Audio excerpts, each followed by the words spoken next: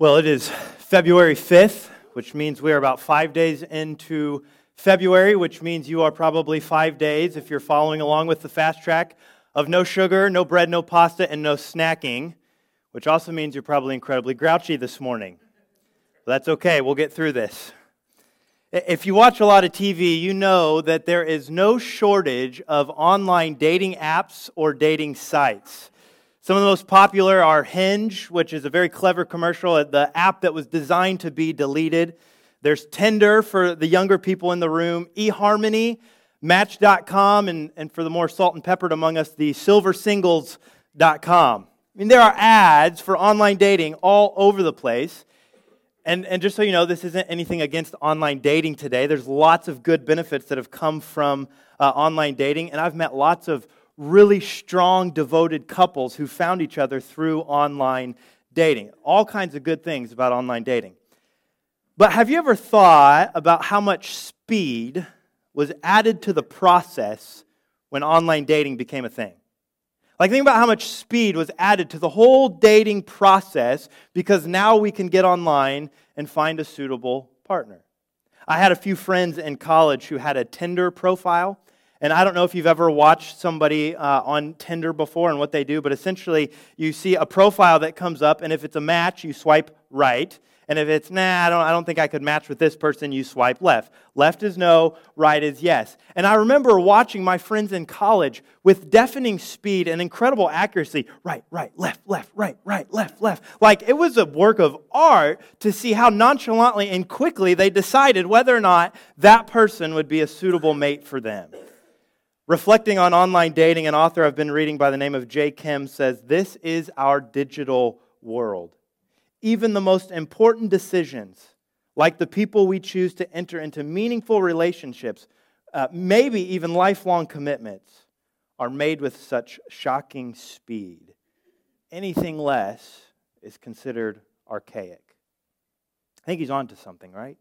We move through life with such increasing speed. We surf the web with high-speed internet. We drive over the speed limit in the fast lane. At lunchtime, we go through the drive-thru at fast food restaurants for a quick bite to eat. We've got a get-rich-quick scheme, and we're always trying to make a quick buck, and we're always looking for a quick fix to everything. We move through life so fast. Always looking for the next thing, always moving, never slowing, never waiting. But spiritually speaking, there are times in our life and in our growth as a disciple of Jesus where we must slow down and wait on God.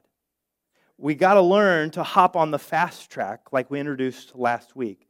The fast track is one way where we can slow down our pace and connect with God. The fast track is a way to stop, wait, and hear from God. And today, as we continue to look at prayer and fasting in the Bible, we are going to see some integral characters in the New Testament church, some vital leaders to the New Testament church, show us what happens when you slow down, you hop on the fast track, and you wait on God. In fact, these two men, their name are Saul and Barnabas, and they overwhelmingly teach us today that we need to dedicate the weight. Dedicate the weight. And I'm not talking about dedicating the weight you might lose while we're all fasting in February, like, God, these 10 pounds are for you. No, that's not what I'm talking about today. I'm talking about embracing the waiting on God. In a culture of fast-paced speed, we need to learn to say, here's these moments where I'm waiting, and God, I'm going to give all of the weight to you. We want to learn to intentionally wait, to be still, and to dedicate the weight all to God. And I think as we learn to wait, I think what we see and what we will see in our lives is the kingdom of God expand in ways we never thought possible. As you read through the book of Acts, it's one of my favorite books to read through. It is filled with story after story after story after story of the Holy Spirit working through people to push the message of Jesus and the truth of the resurrection forward. We see missionaries, we see preachers, we see common everyday people going to city after city after city, sharing the fact that Jesus was dead, but now He's alive. They go to city after city preaching that Jesus has resurrected from the dead and that resurrection life is now possible through Him. And this news of the resurrection makes its way across the Roman world. It gains audiences with heads of state and government officials. But you need to understand, with such success, it did not come without its struggles and setbacks. If you have your Bibles, you can open to Acts chapter 11, 12, and 13. And near the end of Acts 11, we receive warning from a prophet that says tough times are coming for the world. Acts chapter 11, verse 27. During this time, some prophets traveled from Jerusalem to Antioch. One of them, named Agabus, any millennial parents in the room, great name consideration for your next child. Agabus stood up in one of the meetings and predicted by the Spirit that a great famine was coming upon the entire Roman world. This was actually fulfilled during the reign of Claudius. Verse 29. So the believers in Antioch decided to send relief to the brothers and sisters in Judea, everyone giving as much as they could. This they did, entrusting their gifts to Barnabas and Saul to take to the elders of the church in Jerusalem. All right, so what do we have here for a moment? We have these prophets. They come from Jerusalem, and they say to this church in Antioch, it's a new church in Antioch, they say, hey, there is a famine that's coming for the entire Roman world, and I don't know if the Jerusalem church is going to be able to handle it. Things are going to get tough. And this new church in Antioch, they were pretty stable, and they knew that Jerusalem, the church in Jerusalem, had helped them several times before, and so they say, we're going to help. We're going to take up a collection, we're going to send them money, and oh, by the way, we're going to take this money and we're going to send it with two of our best workers, Barnabas and Saul. And then Luke, who is writing this story of Acts, he's a historian, very detailed historian. As he writes this story of Acts, he actually stops that story. At the end of chapter 11, he stops telling that story, and he goes into chapter 12, and we meet this kind of interlude in the story of Saul and Barnabas. And in chapter 12, what we see is Luke give this historical detail, this account of two high-capacity church leaders of that day who faced really, really intense persecution. James, one of Jesus' closest followers, was actually killed by a man named Herod Antipas. And immediately following that execution, the people were so ecstatic that Herod killed James that they start demanding another. And so Herod Antipas has Peter arrested and thrown in prison. And while Peter's waiting in prison, God intervenes. And in the middle of the night, an angel of the Lord steps in, releases Peter from prison. It was such a crazy intervention of God that Peter actually thought he was having a vision. Like, that's how crazy this scene was. He thought this was all happening in his head, but then he wakes up outside of the prison and realizes it's all real. And this angel that God had sent sends Peter to this house where all of his friends were praying for him, and they're all, of course, very encouraged and very happy that they are reunited with Peter. So things went great for Peter after being in prison. Things didn't go so well for Herod and the others the next morning. You can imagine there's going to be an uproar when people wake up and they realize that Peter, who was sitting in prison, is now gone. The prisoners that were actually in charge of watching over Peter, they wind up dead, and Herod Antipas, he just leaves. He just leaves town, and he goes to this other city called Caesarea. And while Herod is in Caesarea, the people, he's in this amphitheater, and he's talking off this stage. The people sitting in the amphitheater start praising Herod as if he was a god. They're like, oh, Herod, you're so holy, you're so great. And Herod, rather than saying, no, I'm not a god, takes the glory for himself. And that, of course, ticks off the real God. And God strikes Herod dead right there on the stage, and worms come out and eat his body. Like, if y'all aren't reading your Bibles, you're missing some pretty cool stories. So here's what happens. Here's what happens next. Here's what Luke, the very detailed historian, includes in this interlude. Verse 24 of Acts chapter 12. Meanwhile, the word of God continued to spread, and there were many new believers. Think about how he's placing and telling this story. In the middle of famines, we read about the famine at the end of Acts 11. Saul and Barnabas, they're going to take the money to Jerusalem. In the middle of famines, executions, and imprisonment, the bad guy ends up dying and the gospel spreads. In other words, no famine, no death, no government power, no prison will stop the message of God's kingdom breaking through. That's the interlude, Acts chapter 12. Then Luke brings us back to Saul and Barnabas. Remember, they were delivering some famine relief. Here's what happens. Verse 25 of Acts chapter 12. When Barnabas and Saul had finished their mission to Jerusalem, they returned, taking John Mark with them. We don't know what happens on that journey. All we know, it was mission accomplished, mission success. They go to Jerusalem, they drop off the funds, they come back to Antioch. And so they're waiting in Antioch. They had successfully completed this mission, and they return back to home base. Now what? I mean, after you complete a mission like that, what do you do next? You ever been in their shoes before? You push and you push and you push, and you've got a clear dream or a clear vision of what you're supposed to be doing, and you work for days and months and years. I mean, it was probably a long journey for them to get that money to Jerusalem. And when you finally finish or complete the initiative or the project, you sit down and you go, now what? What do I do now? I remember this feeling after having our first child. Like for 9 months, everything is about getting life ready to take care of a baby. You've got the birth plan, the nursery's all prepped and ready, your wife's been eating healthy, she's been going on walks and dragging you on walks, and you keep walking and you keep walking and you keep walking, and you just keep walking, and then finally you have this feeling that, oh, it's getting close. The baby is coming, the baby is coming, the baby is coming. And then the baby comes. And you finish up at the hospital, you get home, you collapse on the couch, and the baby is sleeping. And you look at your spouse and you're like, now what? I mean, do we really just hold this kid while he sleeps 23 hours a day? Is parenting really just sitting here looking at how beautiful your child is? For a time, just for a time. But I remember that moment. Now what? Or maybe we look at the other end of life. Some of us are going through this stage right now. For 18 years, you have loved it and poured into your kids. You've carted them around to sporting events. You've hosted pizza parties and movie nights. You've helped them with homework. You've been there in the good times and the bad times. And then they graduate. And they go off to college. And you become an empty nester. And you look around at your spouse and you say, now what? Or maybe you landed your dream job.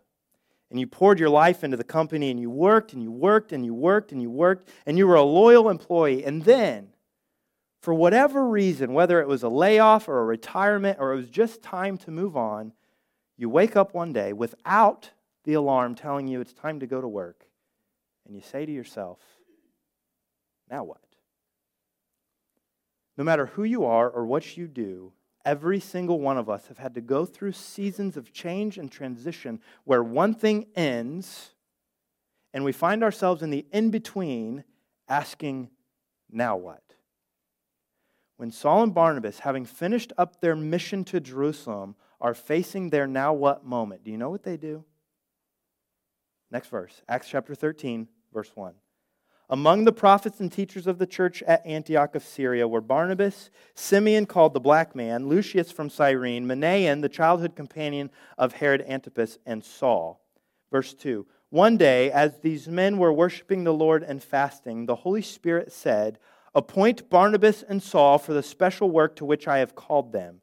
So after fasting and prayer, the men laid their hands on them and sent them on their way.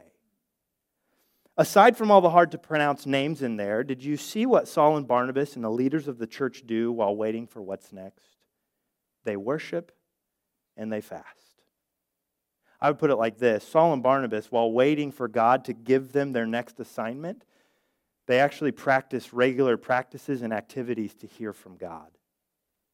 In the waiting, they practice regular practices to hear from God. Notice what happens. They hear the Holy Spirit. But when do they hear the Holy Spirit? While they were worshiping and fasting. In other words, when they were waiting for whatever God would call them to next. We don't know how long they were waiting. Luke doesn't tell us the time details. But whatever it was that they were waiting for and however long they were waiting, they went about the regular practices that they needed to do to hear from God. They put themselves in a posture and a position to hear from God through worship and fasting.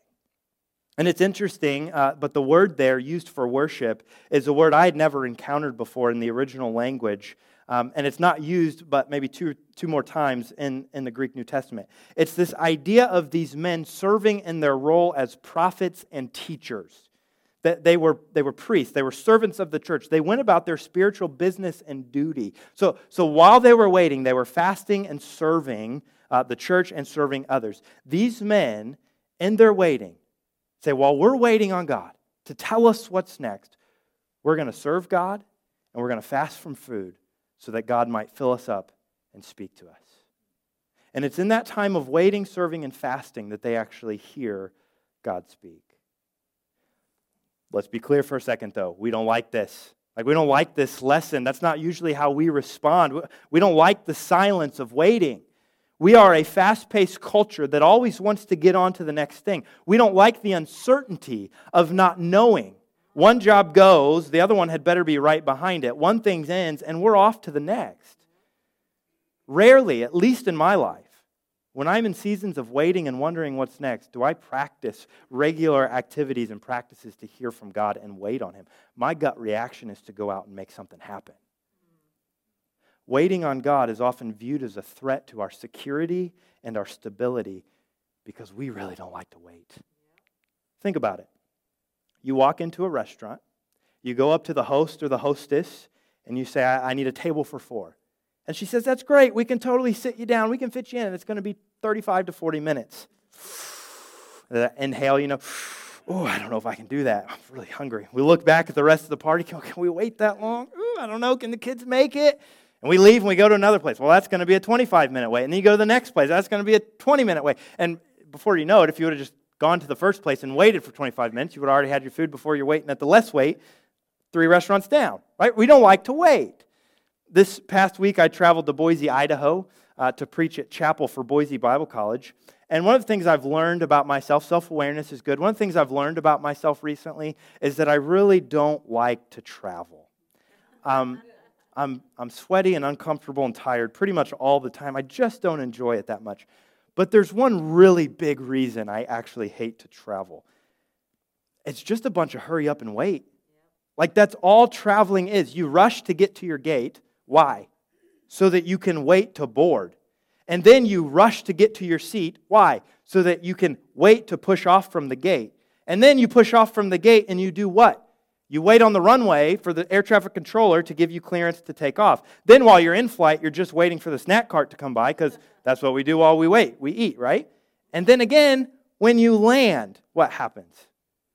You wait again to get to the gate, and then you wait again to get off the plane. And just while we're on the topic, because I've been traveling a lot lately, nothing makes me madder than somebody who doesn't know proper waiting etiquette. Like when you stand up in your seat on the row of the airplane, you let the row before you get off first. It's like midnight when I came home on Wednesday, and this guy pushes past 4 rows.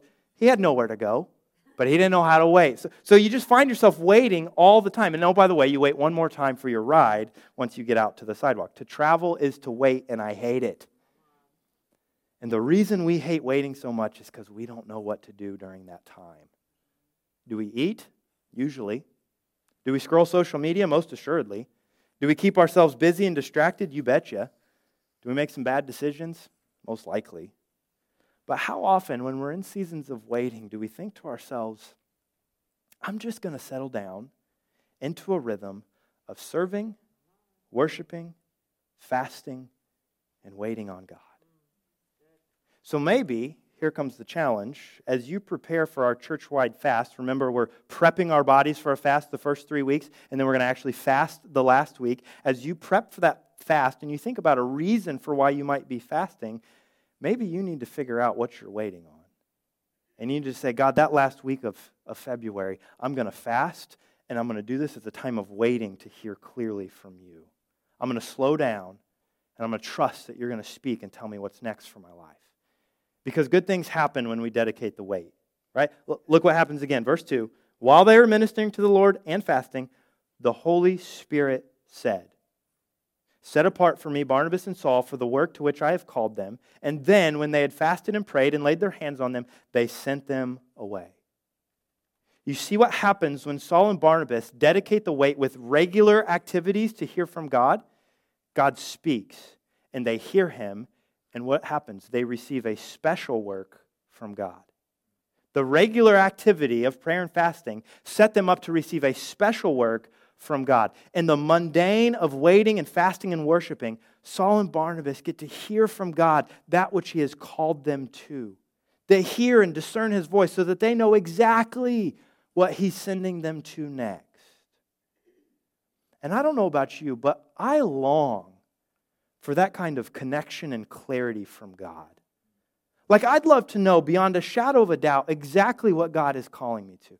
Yes, we have the Scriptures, and we can read the Scriptures, and we know that we're supposed to make disciples who make disciples who make disciples, and we're supposed to live holy and righteous lives. But each of us are different, and God calls us to different things. I would love to know beyond a shadow of a doubt that that's exactly what God is calling me to. Like, sometimes, I don't know about you, I have a hard time discerning between rumblings of the Spirit and yesterday's burrito. Right? Like, sometimes it can just be hard to discern what He's calling us to. But it seems to me that when we learn to practice regular activities like fasting to hear from God, we will actually hear from Him. Whether it's a friend that comes in and speaks to us, or we read something in His Word, or there's the thought or that nudge in our heart, we will hear from Him during those moments of waiting. And when you hear and discern what God is calling you to, you can then act and live in the way in which you are supposed to live. Have you ever encountered someone who is just doing what they're made to do? Like, you look at them and you're like, man, God has blessed you. God has put you on this earth for one thing, and that's exactly what you're supposed to do. You see their performance and their abilities, and you're just, my goodness, you have talent. And I totally believe God gifts those type of people, that He gives special gifts to people. But here's what I also believe. I believe that the special abilities or giftedness that we see in people that we admire doesn't just happen. I believe those special gifts that people have, when you make that realization about someone, those special gifts were cultivated. Those gifts were molded and coached. It's formed, and usually that happens in the waiting. Those people practice in the waiting. In fact, Paul would tell one of his proteges, Timothy, to cultivate the gift that was given him. 2 Timothy chapter 1, verse 6, "For this reason I remind you to kindle afresh, to cultivate the gift of God which is in you through the laying on of my hands." He rekindles and forms the callings and gift that God had given to him in the waiting. And we should be doing the same thing for that special work. A few years ago, it took less than 10 seconds for the famous Jamaican sprinter Usain Bolt to cover the 100-meter distance on the Olympic track and win the gold medal in London. And those few seconds, less than 10 seconds, those few seconds of running solidified his status as the fastest man alive. And it placed him on the winner's podium once again. Here's the deal about Usain Bolt and his incredible speed at the Olympics. Those races were not won in those seconds. Those races were won by the hours and hours of practice, workouts, weightlifting, special dieting, coaching, and waiting. The race was not won in the performance, but the race was won in the preparation, in the practicing, and in the waiting.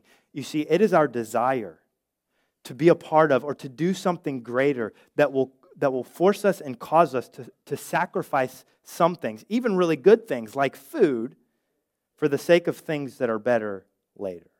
And so we can look at Usain Bolt and we can say, my goodness, how God has blessed that man with insane speed.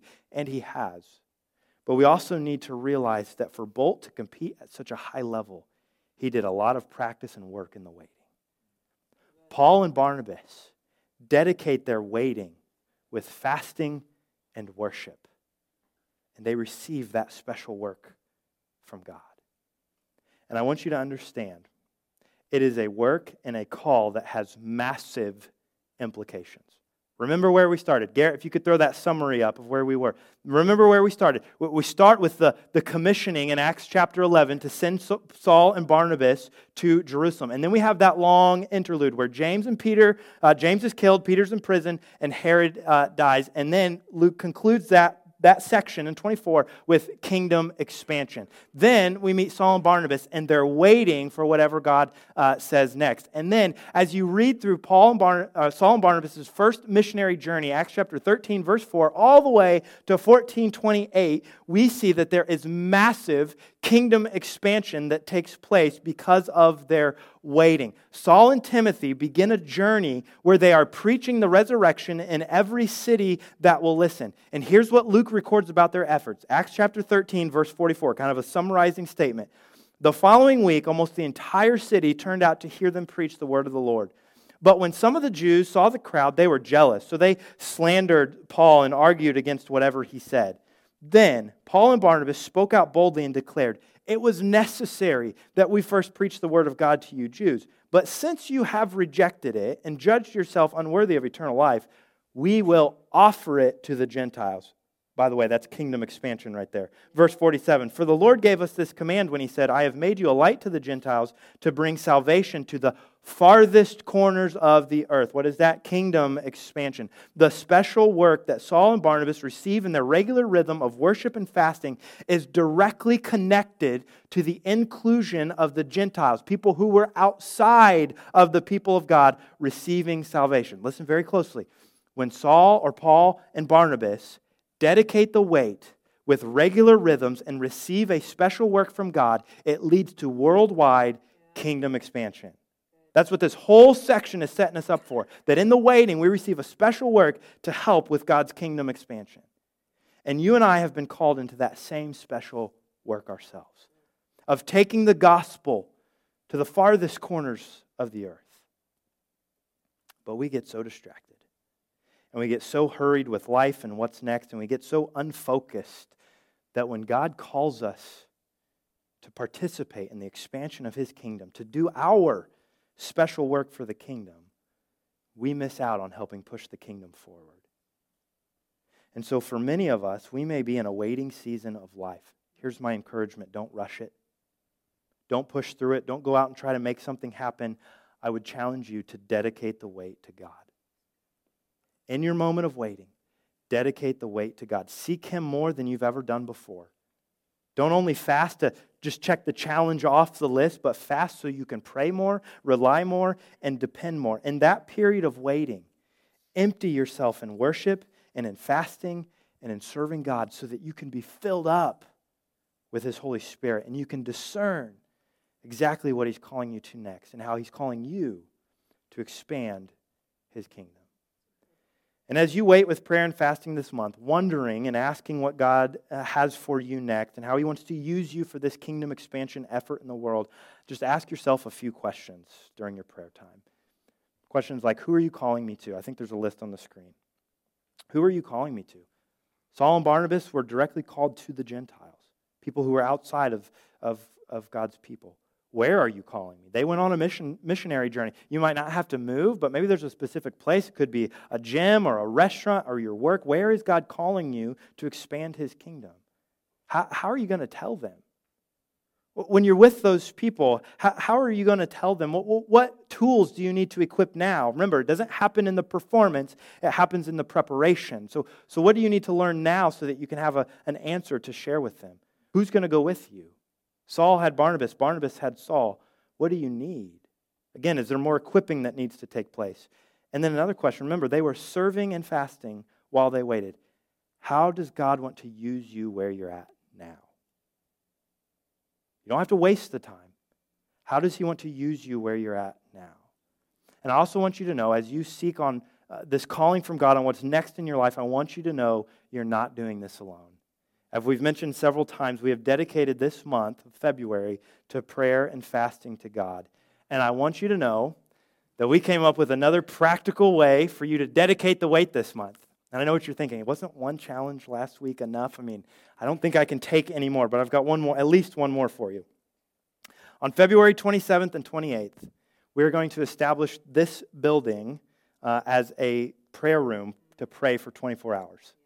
All right? So from 6 p.m. on February 27th until 6 p.m. on February 28th, we're going to open up the doors. I'm going to sleep in my office, and this place will be open for you to come pray. We've got half-hour time slots, and we want everybody to take a half-hour time slot and just pray. There's going to be different prayer activities and prayer stations that you can do, but use this time as a way to dedicate the wait. Say, I'm going to get up at 2 o'clock in the morning, and I'm going to go to the church at 2:30, and I'm going to pray for a half hour as we as a church dedicate the wait to God.